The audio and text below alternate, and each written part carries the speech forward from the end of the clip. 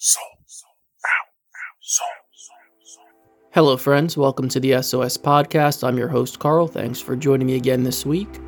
I want to read out of John chapter 6. We're going to go through the first, 13, 14 verses of this chapter. It's a scene where Jesus feeds 5,000 with a couple loaves and a few fish. At this point, Jesus had been speaking to a crowd about his authority, and also speaking of who or what testifies to who he is.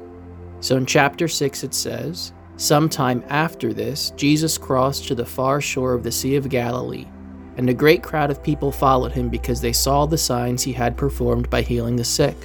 Then Jesus went up on a mountainside and sat down with his disciples. The Jewish Passover festival was near. When Jesus looked up and saw a great crowd coming toward him, he said to Philip, 'Where shall we buy food for these people to eat?'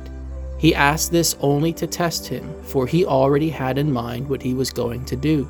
Philip answered him, 'It would take more than half a year's wages to buy enough bread for each one to have a bite.' Another of his disciples, Andrew, Simon Peter's brother, spoke up. 'Here is a boy with 5 small barley loaves and 2 small fish, but how far will they go among so many?' Jesus said, 'Have the people sit down.' There was plenty of grass in that place, and they sat down. Jesus then took the loaves, gave thanks, and distributed to those who were seated as much as they wanted. He did the same with the fish. When they had all had enough to eat, he said to his disciples, 'Gather the pieces that are left over, let nothing be wasted.' So they gathered them and filled 12 baskets with the pieces of the 5 barley loaves left over by those who had eaten." There are several things that strike me about this account. Obviously, the fact that Jesus was able to take a couple loaves of bread and a few fish and feed thousands of people, it's miraculous. It's a miracle. These people who were approaching him and added in number to those he had been speaking to already, they followed him because of what they had seen and heard about him. So now they see this miracle being performed before their very eyes. It must have left an incredible impression on these people. They must have had an incredible spiritual experience in that moment. I want to look at 2 things specifically, though. The first thing is that these people were following Jesus because of a spiritual need. He had something that they needed that only he could fill. And as they followed him, as they pursued Christ, that need was filled. Spiritually, they experienced the glory of God manifesting in him through miracles, signs, wonders, healings, this miraculous provision.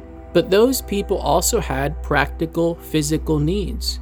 The time and attention on this day that they devoted to either reaching Christ or spending time with him meant that they didn't have the means to provide for themselves when that physical hunger, that physical need appeared. And so what did Jesus do? He met the physical need too. There's 2 types of hunger these people had. And this was not just about meeting a spiritual need, which for us, it's also about when we serve, not meeting just a physical need. God was able to meet both needs, and he's able to do both of those things also through us. Let's look at this little boy. Who had the loaves and the fish? This little child, we don't know. This could have been his personal food that he'd been given so that he could eat that evening. This could have been for him and maybe a sibling or a parent, we don't know.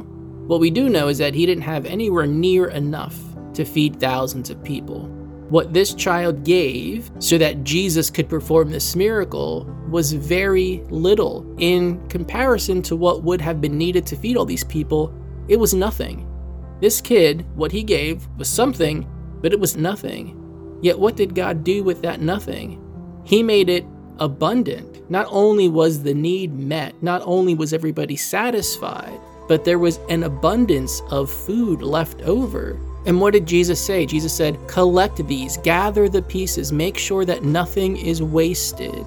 So the 2 things that I see here are, first, a reminder to us that God does not enter our lives simply to meet a spiritual need. Yes, the spiritual need is the most crucial. What happens to my spirit and my soul in eternity, what happens to that, what happens to us matters spiritually. But that doesn't mean that God says, well, let me forsake the physical. I'm just going to take care of your spiritual well-being, and whatever you have to deal with physically in this life, forget about it, doesn't matter. That's not God's attitude.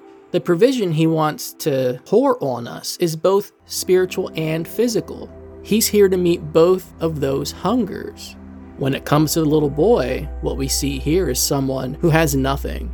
He's got nothing. He reminds me of the widow with the 2 pennies. She had nothing. For her, that was everything. For this little boy, that was everything. That was all the food he had. That was all the money she had. But in context, when we look at what the widow put in, those 2 little pennies, compared to what some more wealthy people might have put in, she was putting in nothing. When compared to the amount of food needed to feed thousands, what the little boy gave was nothing. Yet God made it something huge. And after the need was met, some was even left over. And the really interesting thing is that God doesn't need anything from me. He doesn't need my money. He doesn't need my things. He didn't need this little boy's food. God owns everything. Everything's his. We're just stewards of what we have. He could have made food out of nothing. He could have satisfied their hunger miraculously without them even eating. Yet God chose to engage this child and use what he had, almost like he's borrowing it, right? If you give me this, see what I can do with it. Even though God didn't need it. But he chose to engage that child. And the question was, are you willing to give up the little you have, which in the grand scheme of things is nothing, but for you in this moment could be everything? Are you willing to give that up to me to see what I do with it, or how I honor your giving? So that's the question, right? When we're reluctant to sow a little bit, because the little bit we could sow seems to us so inconsequential, yet at the same time is so valuable to us. And God says, well, do you trust me to do much more with that than you can imagine? The question of physical need here is all over this story. Those who followed Jesus for a spiritual need to be filled had all kinds of needs filled, because God is faithful if we are faithful to follow Christ. The little boy who gave what little he had, who might have thought he was being left with nothing, ended up with everybody else having way more than they even needed, having leftovers, because he was willing to give that up. In both situations, whether you're one of the crowd giving of yourself, or you're the little boy giving what you have, both gave to the Lord with faith that God would bless them, would carry them, would provide for them. Follow Jesus. Don't worry about whether you will eat physical food. Focus on the spiritual food. God will complete the rest. Follow Jesus. Give him what he asks of you.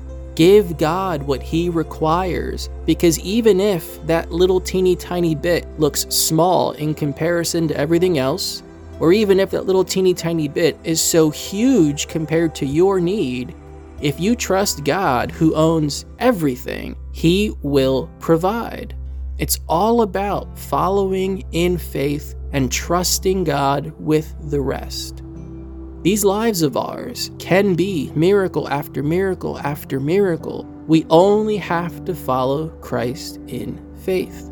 The question is whether we're willing to say yes so that we can see God work in those miraculous ways. Father, we thank you that you generously gave your Son, selflessly gave your only Son for us. Father, we ask that you would give us similar hearts, God, that we would follow in faith, that we would leave, that we would drop, that we would forsake in order to follow Christ first, that we would follow him for our spiritual food, and that we would trust you for the rest. Father, we ask, God, that you give us the generosity you had, Lord, that when you ask of us, whether it's big or small, whether it's out of our need or out of our abundance, God, that we would gladly give to you, Lord, trusting that you will do so much more with what's left than we could imagine. Father, we love you, and we can't wait to see you face to face. In Jesus' name we pray, amen. Good day, and God bless. Soul. We hope you have enjoyed this week's episode of the Sold Out Soul podcast. If you would like to sow financially into the work that we're doing here, please visit soulsrestoredministries.org and click the donate button.